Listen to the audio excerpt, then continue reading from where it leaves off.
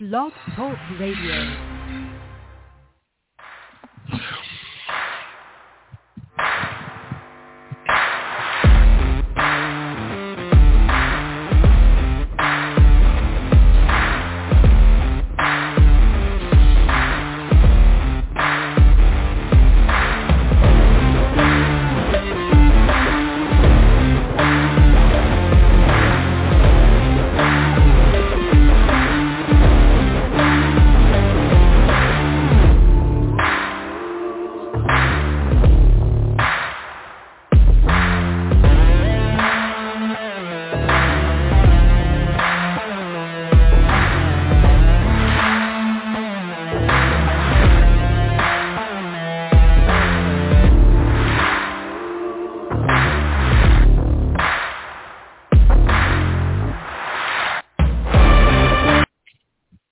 Welcome, everybody, to the 110 Nation Sports Show. I am your host, Mr. CJ Sports. You can follow me at Mr. CJ Sports. You can follow the 110 Nation at 110 Nation. Check us out on Facebook, my personal fan page, Mr. CJ Sports. The 110 Nation fan page, the 110 Nation Sports. Glad to be back in the studio on this Tuesday night. Make sure that you guys check out Race Chat live every Monday night right here on the 110 Nation Sports Radio Network, 8 o'clock Eastern Time. And then don't forget, Thursday nights, the Southern Dirt Track Report, also at 8 o'clock right here on the 110 Nation Sports Radio Network. Gotta say, not a bad weekend. My NFL picks turned out pretty well. As a matter of fact, I don't think there was too many losses at all. Got to go back through and see how I did finally finish. Wrote them down this week so I know what I'm looking at this week. Got a lot of things to jump into tonight. So make sure that you guys hang around. Got a lot of things. From Urban Meyer to the Baltimore Ravens, Cincinnati, Jacksonville Thursday night game. Oh, my Lord, I'm tired of hearing about the Dallas Cowboys. Brady Belichick, the Tony Rule, and then a little bit of NFL, a little bit of NASCAR, and got my NFL picks. So without any further delay, let's jump into some of this stuff going on in the sporting world this evening. Let's go ahead and hit the nail on the head and jump into the first topic. Let's jump into this whole Urban Meyer thing. Good Lord, have mercy. Jacksonville has enough to have on their plate already versus worrying about who he has rubbing up on him, dancing up on him, lap dancing, whatever you want to call that. Whatever, in that video, you're the worst team in the NFL for now 2 seasons. There's a reason why you had the number 1 draft pick. Still uncertain why you wasted the number 1 draft pick on probably what is the most overrated quarterback in all of college football. But he's lost more games in the NFL than he lost in his total high school and college career. In the regular season, big whoop-de-doo. Playing the ACC. You lost games playing in the ACC, especially playing for Clemson, then you probably don't deserve to be in the NFL anyway. But anyway, that's a whole other topic for a whole other issue. But this whole Urban Meyer thing,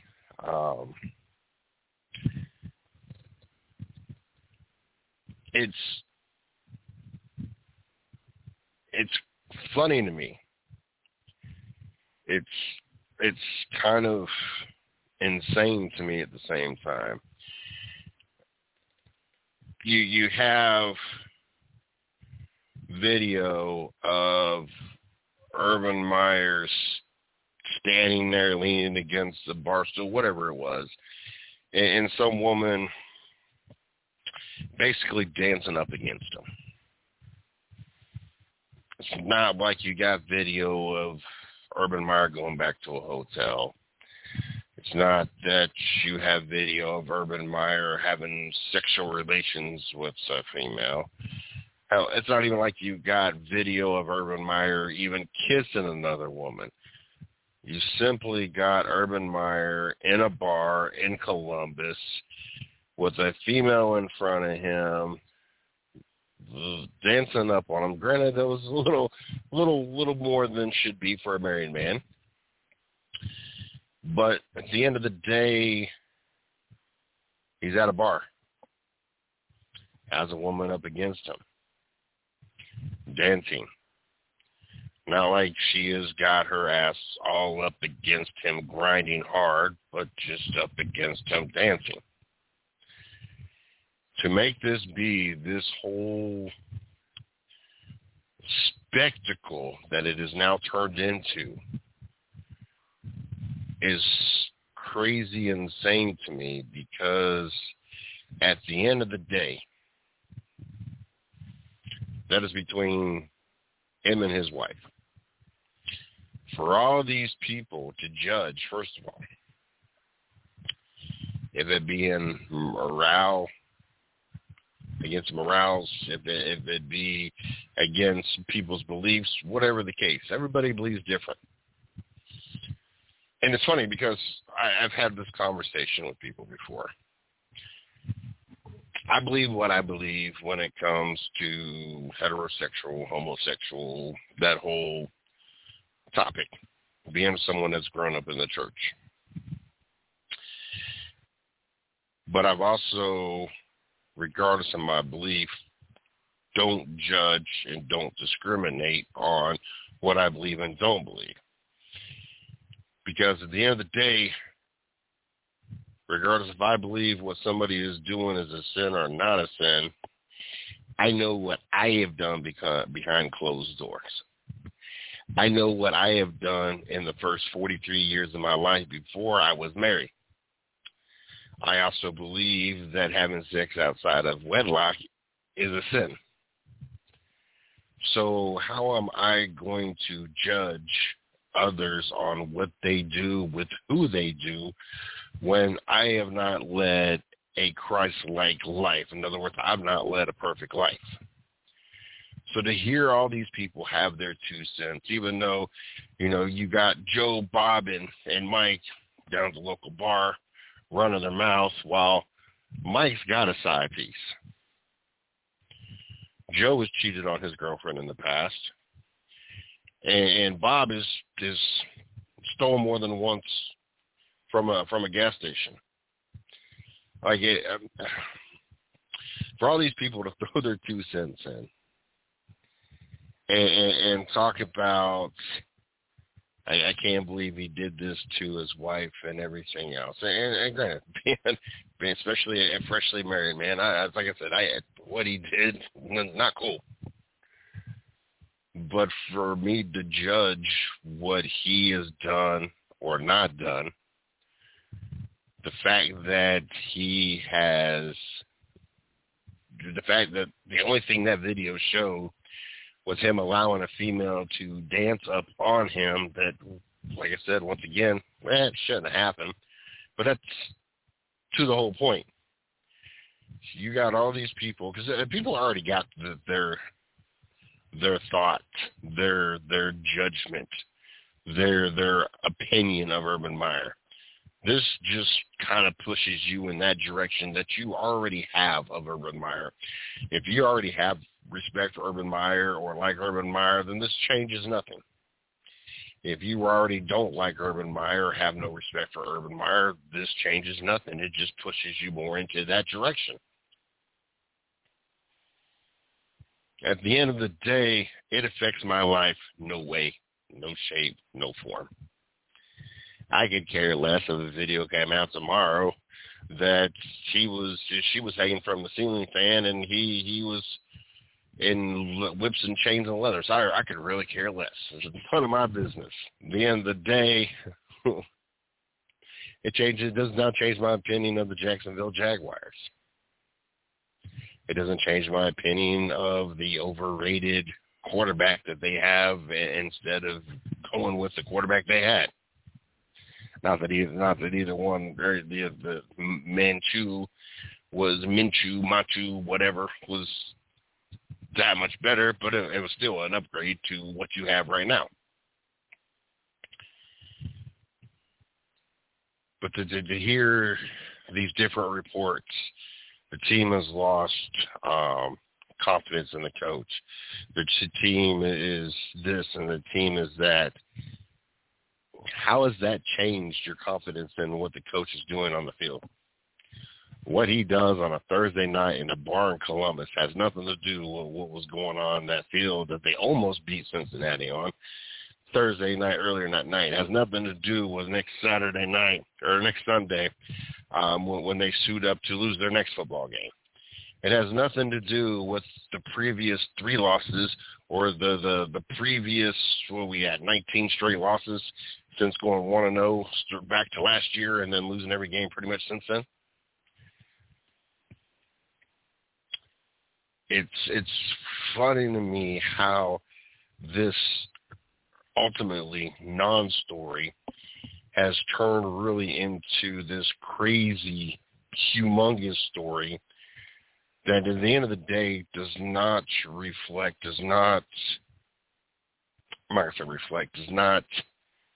change the day-to-day operations of the Jacksonville Jaguars. And for these so many people to be so consumed in somebody's personal life. At the end of the day, this is between him, his wife, I think Shelly's her name, and God. Everybody else's thoughts, opinions, comments, at the end of the day is really meaningless, has no point to it. And it's insane because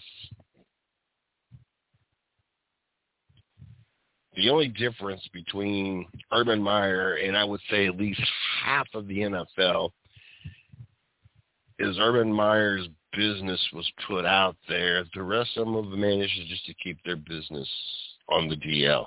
And like I said, once again, all the video showed was a little closer than too close for comfort dancing. Like I said, it wasn't like she was twerking. It wasn't like she was bumping and grinding. It wasn't like she was stripping. It wasn't nothing. No kissing, no groping, no sex, no nothing. Just simply some dancing. Some white girl dancing at that. So for this to be such a thing, here we are 3 days, 4 days later, almost a week later, is beyond me how this story has managed to carry so much steam that we're going into almost a week later still talking about Urban Meyer at a bar in Columbus. Baltimore Ravens. This is another story out there that at the end of the day cracks me up because it's petty. It makes no sense to me. The Baltimore Ravens are up 23-7 with a few seconds left on the clock and have an opportunity to basically continue their streak of 100-yard rushing games. It was either to tie or to pass the Pittsburgh Steelers. A team that is become a big rivalry in the AFC North. We've gotten to the point that the Baltimore Ravens and the Pittsburgh Steelers just despise each other. There is no love lost between these two teams at all. If there was a game that I'm going to watch that involves the Pittsburgh Steelers and the Baltimore Ravens, it's going to be this game. Once or even twice. No matter how sorry one team is and how good the other team is, no matter how good both teams are, no matter how sorry both teams are, this is going to be an intense, chippy rivalry game. So, of course, this record means something to the Baltimore Ravens. This is kind of an opportunity to continue this beef between these two teams, an opportunity to take the Pittsburgh Steelers off the record book on something, and just kind of an opportunity to be one up on the Pittsburgh Steelers. Well, it seems that the Denver Broncos and the head coach did not find too fond of this. Was not too thrilled of the fact that they just didn't go into victory formation and in the game, that they went ahead and ran a play that they knew that they were running a play. It was obvious. It wasn't like they just surprised them. And end up getting their 100-yard game and continuing their streak. We all know, one, that I despise 31 teams. I have love for my Cleveland Browns. Anything outside of that, I don't like. Some teams, granted, I have a dislike more than others. Baltimore, of course, being, the former Browns is one of those teams that I have a little more despise or hatred towards versus other teams. But this is one of those moments that, and very few moments, that I actually don't have an issue with the Baltimore Ravens. I don't have an issue with what they did. And a couple things. This is just like the whole running up the scoreboard. Ultimately, at the end of the day, for those that bitch, moan, and cry, that, they ran the score. It's the fourth quarter, and they're already up 28-0, and they instead of just going to victory formation, they kicked a field goal where they scored another touchdown. One, at the end of the day, you're asking a team to not be competitive, to save your humility. If your team played defense like it's supposed to, and you play like professionals, the score wouldn't have been ran up. Or, in this instance, Baltimore wouldn't have felt that was that close to where they needed to run on one more play, a running play, to continue their streak, to continue this record.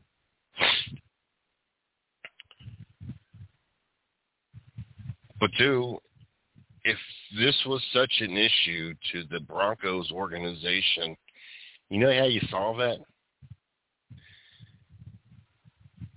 You stop Lamar Jackson. You stop the running back. You don't even let them get to an opportunity that they feel that, all you got to do is run 3 more yards and we continue our streak. Or even more so on that particular play, which you knew they were running. You knew what the objective was on that entire play. All you had to do was stop them. All you had to do was hit him in the backfield. If you had pushed him back another 2 yards, 5 yards, whatever, they would have probably, odds are, just chalked it up, and that would have been the end of the streak. The record went, it continued on. But not only did you allow the Baltimore Ravens to be in a position where they only needed to pick 3 more yards up to continue this record, you allowed them to get the 3 yards. I think they got 5 yards on the play, and Lamar Jackson slid. It wasn't like he had to go through and get hit and everything else. He was able to slide and be down without even contact. But you allowed the Baltimore Ravens to get the yards on a play you knew was coming. It wasn't like all of a sudden they're just going to pass the ball. You knew they were running the ball. Like I said, there's not a lot of things that the Baltimore Ravens do that I'll ever approve of or not have an issue with.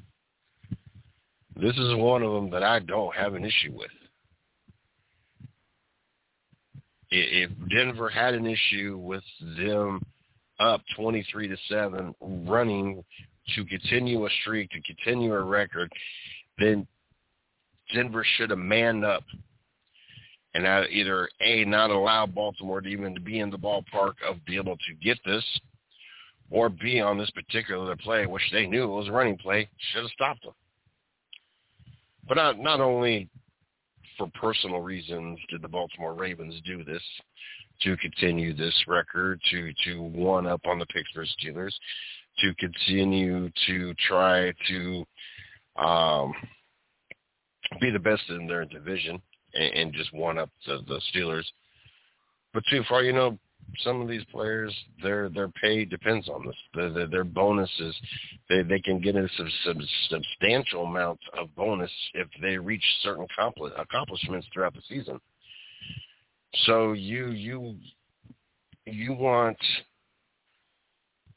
for argument's sake, I don't know if there was any stipulations what Lamar Jackson needs to accomplish this year to even increase a bonus opportunity. But just for hypotheticals, are you saying that you don't want Lamar Jackson to pick up that 3 yards to put him in a bracket that potentially can make him millions of dollars just because your butt hurt on a game that you're losing by more than 2 touchdowns and on a running play that you knew was happening before they snapped the ball and your defense is just too sorry to do anything about? I mean, that's kind of the gist of what I'm getting. Oh, a couple teams that are sticking their chest out loud and proud this weekend and after this weekend, and I'm really honestly tired of hearing about. Being from the great state of Ohio, I've had to hear a lot of Cincinnati fans. Oh, Cincinnati this. Oh, Cincinnati that. First of all, you're tied with Cleveland and Baltimore. Cincinnati nothing at this point. But more so after this weekend and proud on a primetime game that we beat you beat who? You beat the team that is the worst team the last 2 years. You beat the Jacksonville Jaguars in a game that shouldn't have been as close as it was. For all these people walking around the great state of Ohio beating on their chest and proud of their Cincinnati Bengals, you do realize you only won 24-21 in a close game against what is the worst team in the NFL. Having the number 1 draft pick, drafting Trevor Lawrence is just proof in the pudding that there is the worst team in the NFL. This is not just Mr. CJ Sports saying the Jacksonville Jaguars are the worst team in the NFL. They had the number 1 draft pick because they were the worst team in the NFL last year.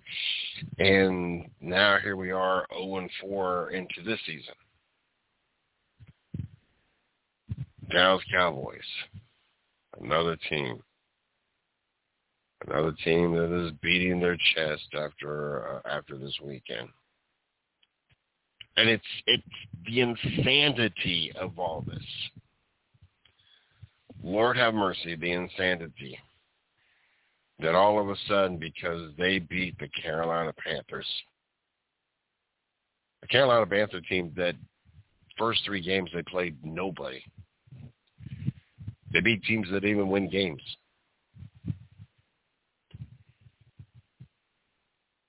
You have the 2 categories, contenders and pretenders. And outside of Carolina fans, delusional Carolina fans at that, nobody had Carolina outside of the pretenders category. Nobody actually had them as legit contenders. That's all, like all these stats of Sam Darnold this and Sam Darnold that. Just when you start off the season playing nobody, when you beat teams that have a combined of 0 wins, it's easy to have stats that are better than your previous years when you had to play, even just in your division alone, the New England Patriots, the Buffalo Bills, who was, a game short of going to the Super Bowl, and the Miami Dolphins, who's been in the middle of the pack, just in your division alone.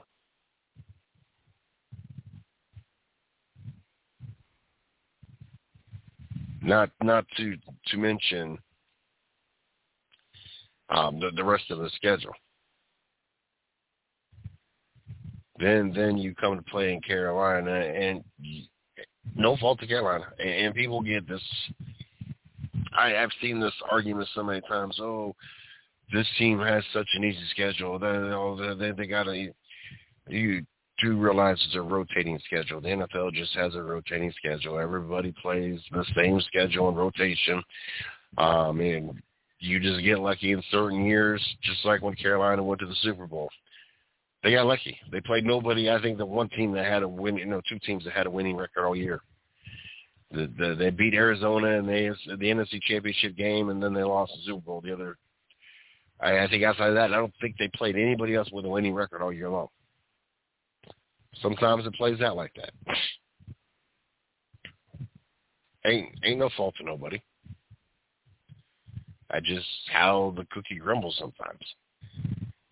But these people to be sold up on Carolina, who played absolutely, positively nothing up to this point, and then had to hear about Carolina this and Carolina that, was crazy to me. You played at the time, it was an 0-3 Jets or 0-2 Jets. Houston, one of the worst teams in the AFC.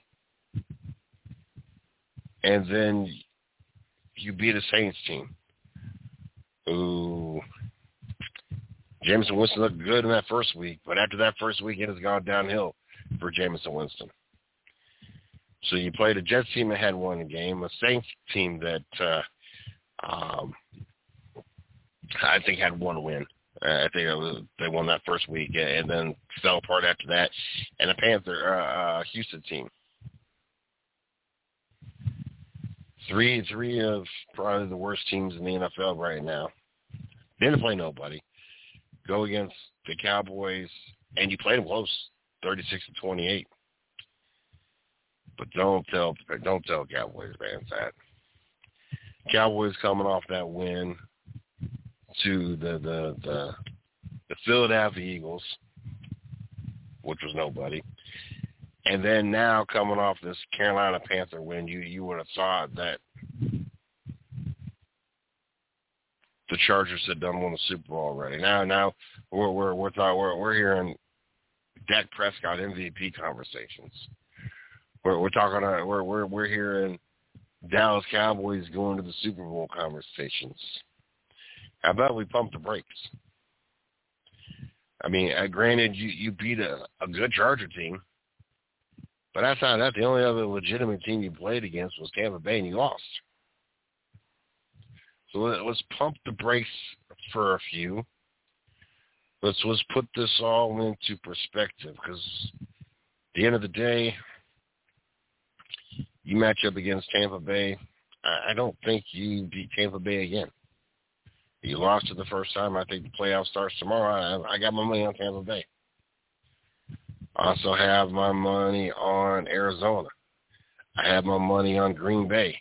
There's some teams in the NFC that I don't see Dallas getting by at this point. NFC-wise, I give Green Bay or Dallas, you're top 5. NFL, you're probably top 10. But Dak Prescott is not MVP, and he should be labeled as probably the comeback player of the year. He's not the best quarterback in the NFL, therefore he can't be the most valuable player. He's not. Yeah, Kyler Murray playing off the chain. Aaron Rodgers, you get past week 1 and whatever that was, and some of y'all, that would be like me going off the deep end with another Cleveland Browns win. Oh, we 3-1. We Super Bowl bound. Baker Mayfield should be in the conversation of MVP. I mean, we're on a 3-1 team. Yeah, I'm saying that would sound. Like I said last week, and I've told people all week this week, I'm more impressed with our loss to the Kansas City Chiefs. I'm more impressed how we played in the one loss we had. Because if we wouldn't have botched a punt, we should be sitting at 4-0 and have beat a legitimate team. But Kansas City's 2-2. I told you, first of all, they would win. Everybody hitting that panic button about the Kansas City Chiefs. I told you they'd be in the mix of everything. Now you got a 3-1 Charger team, a 3-1 Oakland Raider team, a 3-1 Denver Bronco team. I told you they would come back to Kansas City. Kansas City's sitting 2-2, just chuckling. Like, you do realize all it takes is a week or two of action, and we're going to be sitting with a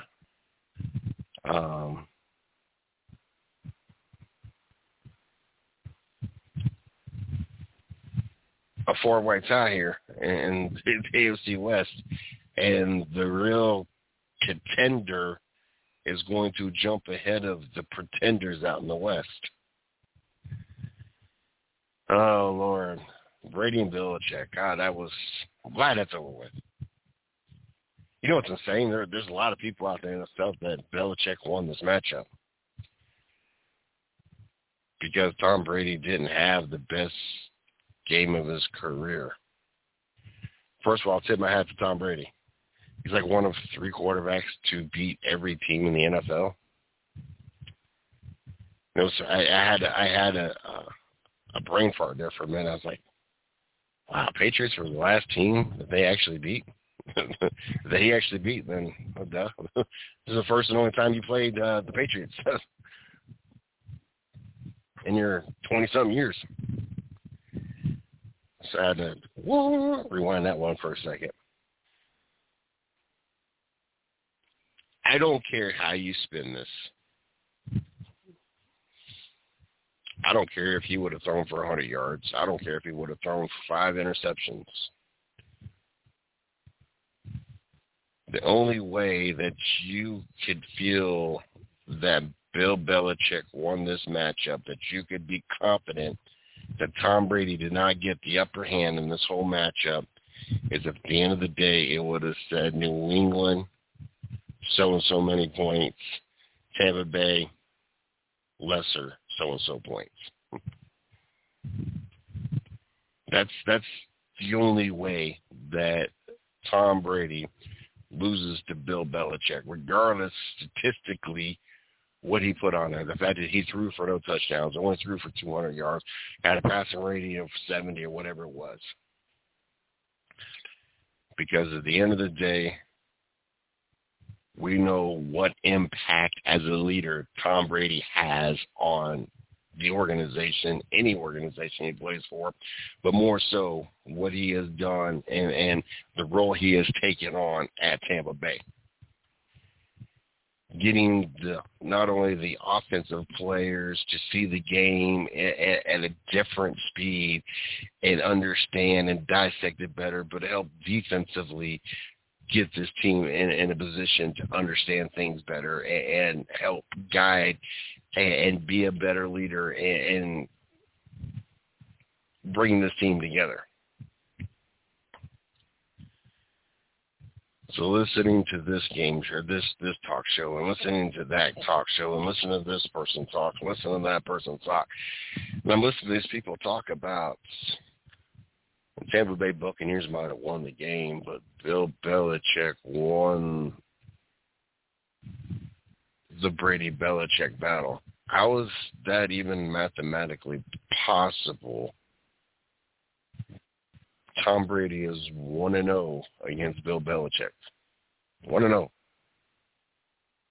There could be no other way to spin that. At the end of the day, it's a team game. It's a team sport. And congratulations, Tom Brady, most passing yards. Passes Drew Brees. early into the Sunday night game. Another big topic is taunting. As a taunting call was called on the Las Vegas Raiders last night, hurting momentum and hurting things. I think I heard something like there's already 14 taunting calls, penalties in the first 4 weeks versus 3 at this point last year. This is what I'll say about the taunting, and then we'll jump into my picks, and then we'll get into a couple of things real quick, get things wrapped up tonight.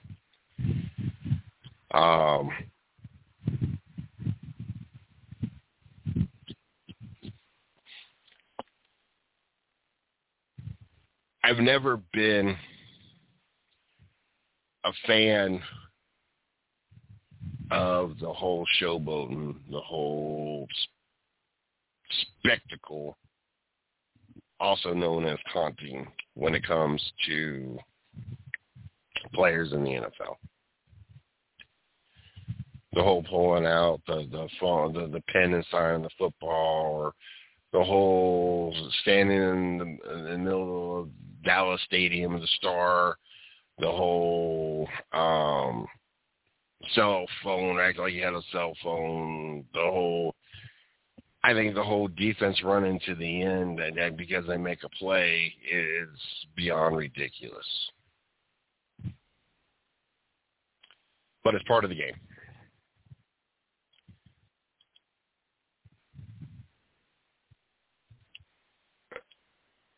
The issue that I have with the whole taunting call is it becomes a judgment call. It becomes to the referee's discretion. It becomes bias. Now you're asking officials to have an unbiased approach, and regardless what any ref tells you, every ref, I'm sure, has a hometown team, a favorite team, a team they want to see win.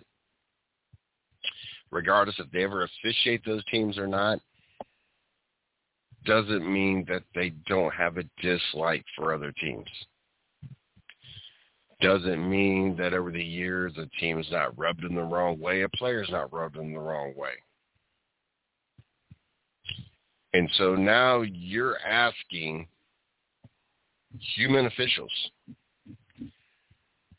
to not allow human thoughts, emotions, or bias play a factor into they feel if a player is taunting. And to what extent is taunting. I agree with Colin Cowherd, and I'm not big on the fact that the Las Vegas player spiked the football, and I wouldn't really call it spike, but he, end of the day, spiked the football to an extent on the Charger sideline. And that's what ultimately drew the taunting call.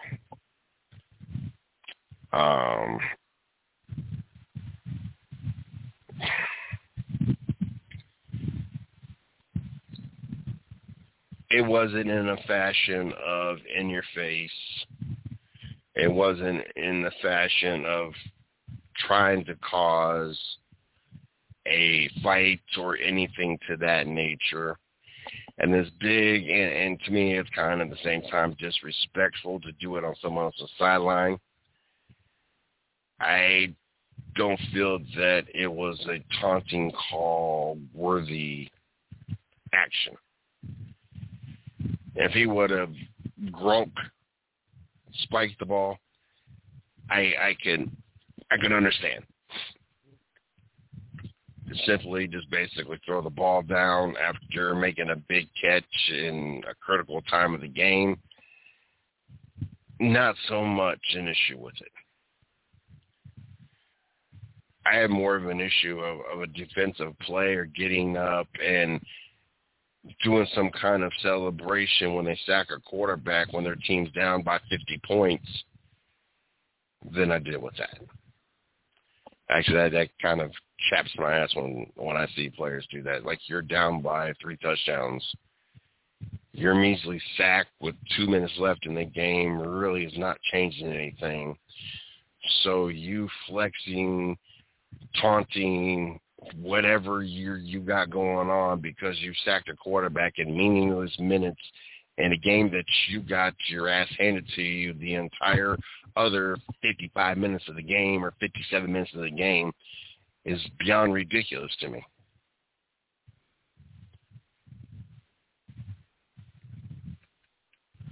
I know that the NFL goes through phases and makes rules and changes rules and everything else. I hope two things. And then we'll get into these picks. One, for the life of me, I hope that this whole taunting rule and penalty does not dictate or determine the outcome of crowning and who lives the Lombardi Trophy at the end of the season. Would be nothing worse than knowing that an official's biased opinion on what is taunting or unbiased or whatever opinion is of what a taunt is and not dictates who ends up winning the championship this year would be very devastating. Two, ultimately, I hope that the NFL decides to change this rule before the end of the season versus letting the season play out. Even if they don't change the rule, if Roger Goodell comes out and says, look, this is out of hand. We already got 14 taunting calls in the first 4 weeks. Let's loosen the reins up on this, and let's make this rule apply to those that go out of their way and basically try to provoke some kind of reaction or fight or something to that nature versus simply what the Las Vegas player did and just basically threw the ball to the ground after making a play. Not at anybody, not to the extreme of a grunk slam, basically just threw the ball down. I'm more of a traditionalist. I have the utmost respect for Barry Sanders. After he scored his touchdown, he had run overhand the ball to the ref, and that was the end of it. That is my all-time most favorite celebration, the Barry Sanders celebration. But I would hate to see the NFL season and the champion or championship come down to or be dictated by an official's opinion or feelings on what is a taunting call and not. Let's get into our picks for this week. As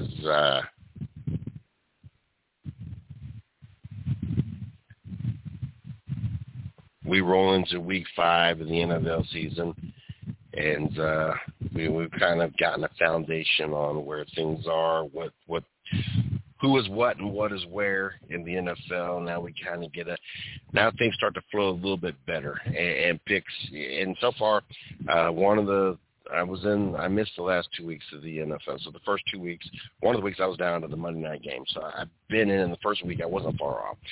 And like I said, last week I wasn't in the NFL pool, but I got most of my picks. If I'd have been in, I probably would have been in the running for the football pool. So hopefully this week, get back into the football pool.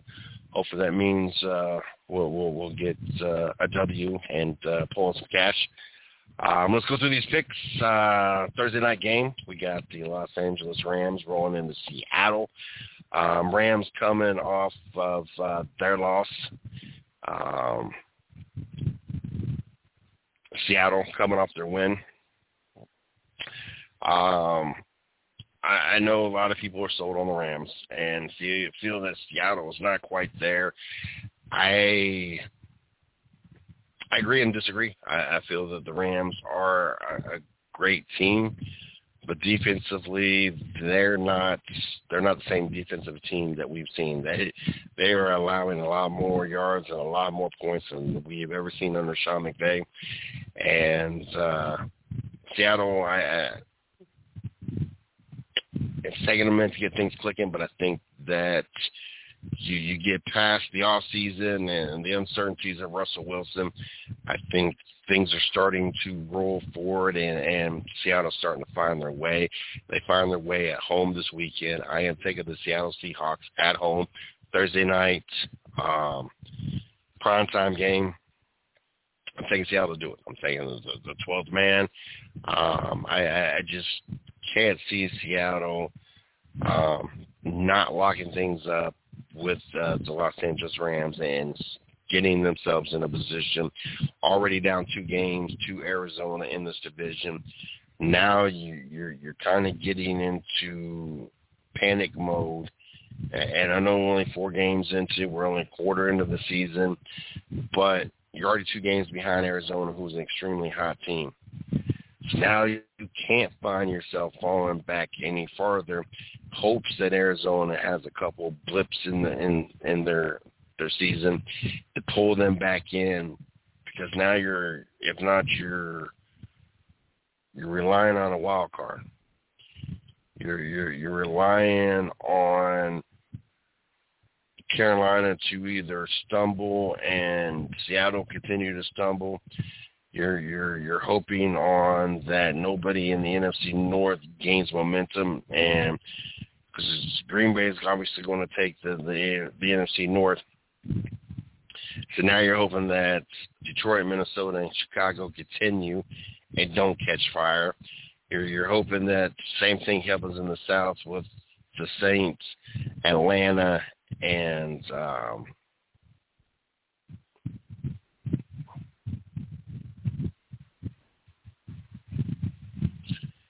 Saints, Atlanta.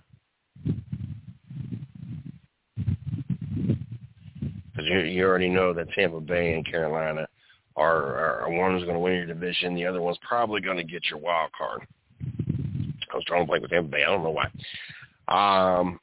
And so Seattle can't fall any farther behind, because you also got to worry about the 49ers. You also got to worry about the Los Angeles Rams. So you can't find yourself letting yourself getting farther and farther behind Arizona, because at that point you're also getting behind the Rams, you're getting behind the 49ers, you're getting behind Tampa Bay, behind Carolina, behind Dallas. So this, I'm not going to say this is a must-win, but this is an important game. This is a game to keep you within reach of the Arizona Cardinals, so you don't find yourself falling and having to find yourself relying on a wild card spot. Next game I have on this list, the Green Bay Packers travel to Cincinnati. Cincinnati has not really beat anybody. You struggled against Jacksonville, beating your chest off that. Green Bay, ever since that week 1, what the hell was that moment? Green Bay has been clicking on all cylinders. Green Bay rolls into Cincinnati, knocks Cincinnati off their high horse, sending them down 3-2, and Green Bay taking a stronghold of the NFC North on their way to taking that division. Next on the list is the Denver Broncos at Pittsburgh. I think this is it of they've been. I think that this season things continue to unravel. Things start to we start to see the Pittsburgh Steelers look to go into a different direction, start to look at life after Big Ben. They should have parted their ways, and they should have went in a different direction going into the season. But now here we are, week 4, Steelers 1-3, Denver 3-1. We got to see Denver fall apart against Baltimore. I see Denver going into Pittsburgh and continuing their winning ways. Denver is the better of the two teams. I see Denver taking this one. Next one on the list is Washington, home against the New Orleans Saints. Both of these teams 2-2. I've never been a fan of Jameson Winston. I feel that was another one of those overhyped, overrated situations. The year he won his national championship, first of all, you played in the ACC. So you really played nobody, and then your combined opponents were 81-81. So not only did you play in the ACC, you played a schedule that allowed you not even to play winning team schedule. Then you went up against an Auburn team that wasn't even the best team. They just happened to have that miraculous return, that field goal return. And so you lined up to not play the best team in the entire college football on the way to win a championship that has proven once again that an overrated quarterback cannot succeed in the NFL, as Jameis Winston has proven that over and over. Washington, defense much better than what it has put up so far. I have Washington at home over the New Orleans Saints. Next game on the list, the Jets, Jets travel to Atlanta. Once again, Atlanta is just another disappointing year for the Atlanta Falcons. They get to turn things around. They will get a W at home against the Jets. But we can't put a lot of weight into this win against the Jets. Next on the list is the 0-4 Detroit Lions. And it's sad because this Detroit Lion is actually a 66-yard field goal away from actually being a 1-3 Detroit Lion. But and then turn around and lose to a Justin Fields-led Chicago Bears team. But Minnesota, a couple of heartbreak losses this weekend or last weekend as well against the Cleveland Browns, who did not really put up great numbers, but the defense playing phenomenal caused Minnesota only be able to score 7 points to take that L. But at home against an 0-4 Detroit team, I have the Minnesota Vikings. Tampa Bay home at Miami. I think the Miami Dolphins are really rethinking what they did in this offseason, thinking that Tua was the answer. Really should went a different direction in the quarterback position. Tampa Bay at home against Miami. Carolina at home against Philadelphia. Philadelphia not looking good at all. And things are going to continue to fall apart as well in that quarterback situation. Just really not the best situation for the Eagles. Carolina bounces back after their loss last weekend in Dallas to go 4-1 and continue to lead the NFC North. Tennessee at Jacksonville. Jacksonville continues their losing way and was making that 20 straight losses since that 1-0 start. Or was it 24 straight losses at this point, or no? Let's see. 15, 19, so yeah, it'd be 20 straight losses.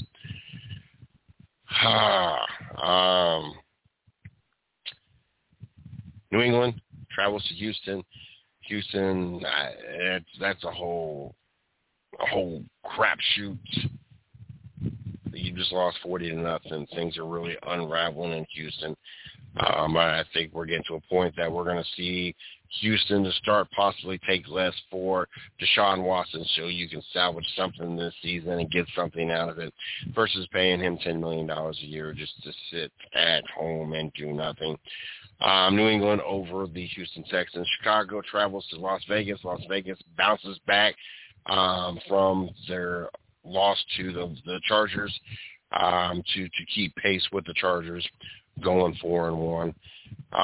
Speaking of those Chargers, as a matter of fact, Las Vegas will take top spot and stay pace with Denver because this is my upset of the week. I think Cleveland offensively clicks, finally gets things going. Defensively plays lights out like they've been playing. I have Cleveland upset over the Chargers in Los Angeles. New York travels to Dallas. Great. Dallas gets to play another weak team, and then now we get to hear more MVP talk. We get to hear more Super Bowl talk about a team that is not going to have an MVP quarterback or a Super Bowl championship team. But I do have Dallas going 4-1 and beating the New York Giants. Arizona at home against the 49ers. They will continue their winning ways. making themselves 5-0 and knocking San Francisco down to a losing record, making them reevaluate the Jimmy G or Trey Lance situation. Kansas City at home against Buffalo. I have KC. I done told y'all all this talk in KC. And as this dynasty and everything, well, they're not a dynasty. You can't win one Super Bowl and be a dynasty. But this whole talk of Kansas City and have they fell off? They've not fell off. They will win at home and continue their winning ways. And by the end of the season, we're going to be talking about Kansas City, Cleveland, in the AFC Championship game.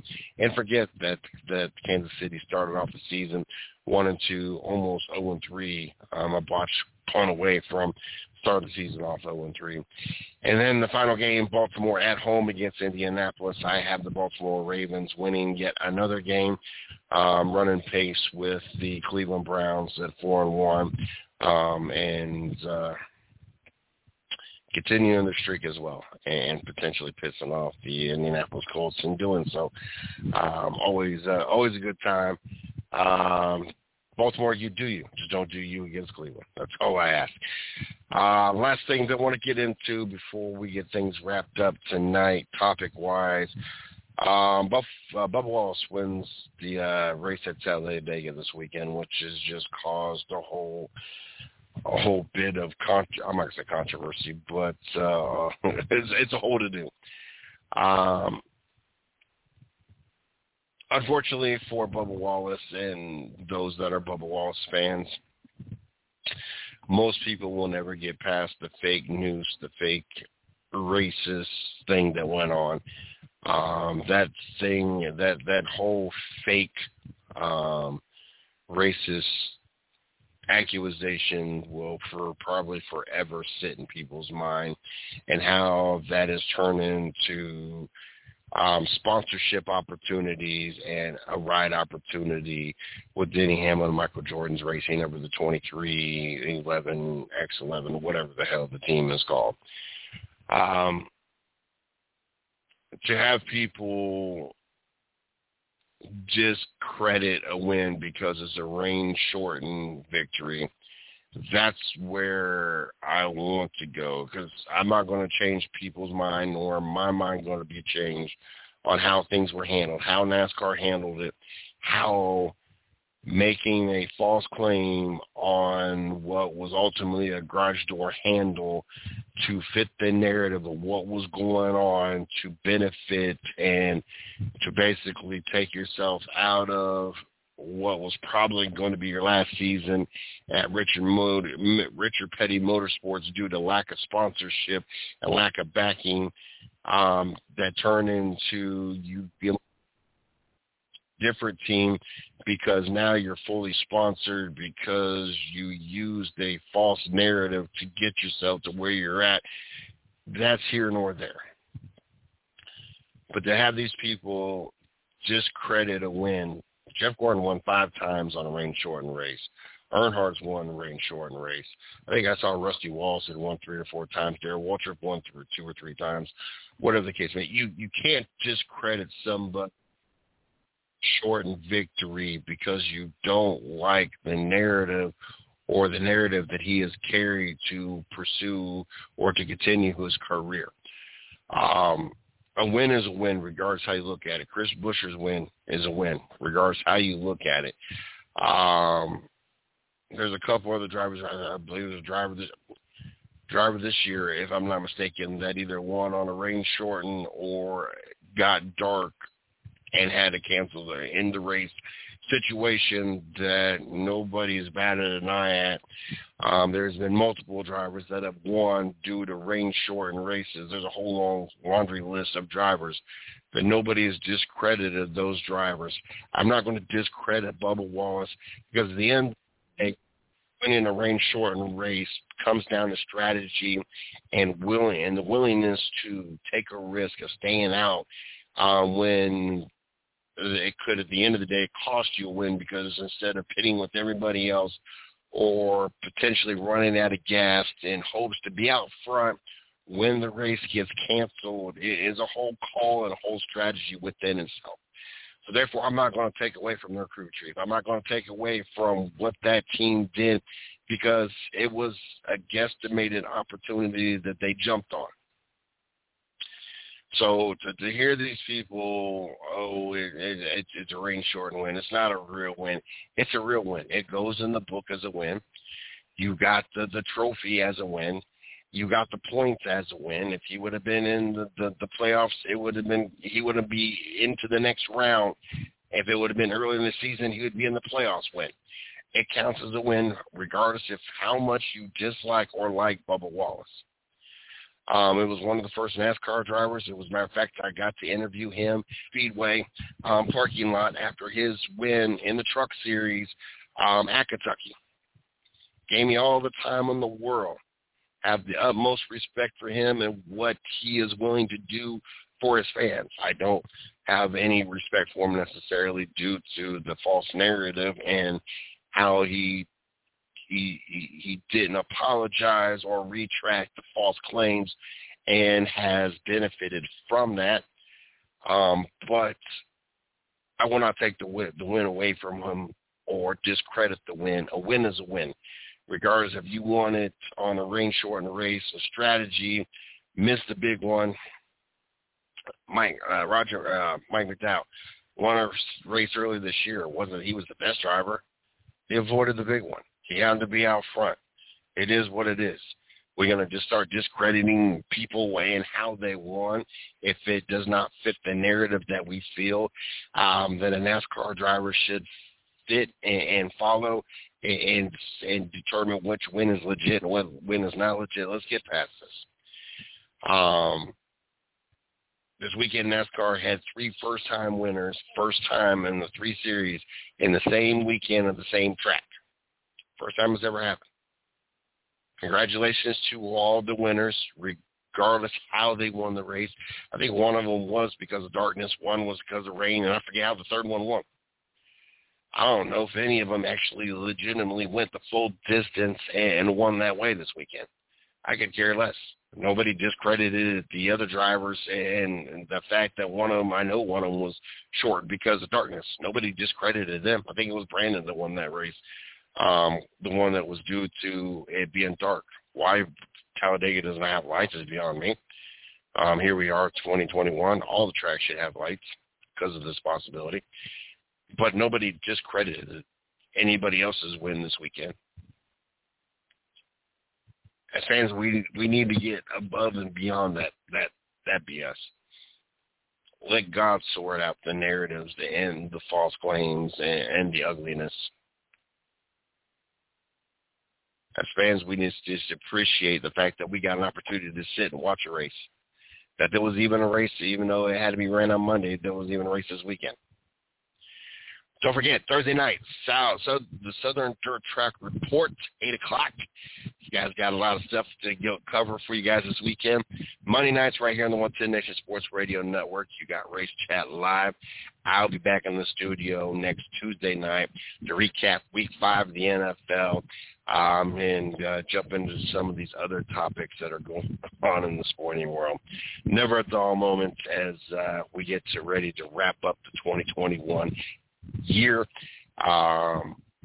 in general, as we are here in October, and as we get closer and closer to bowl time, playoff time, NBA season, getting ready to get rolling, a lot of things that you jump into. So make sure you guys tune in next Tuesday night right here at the 110 Nation Sports Radio Sports Show. Until next time.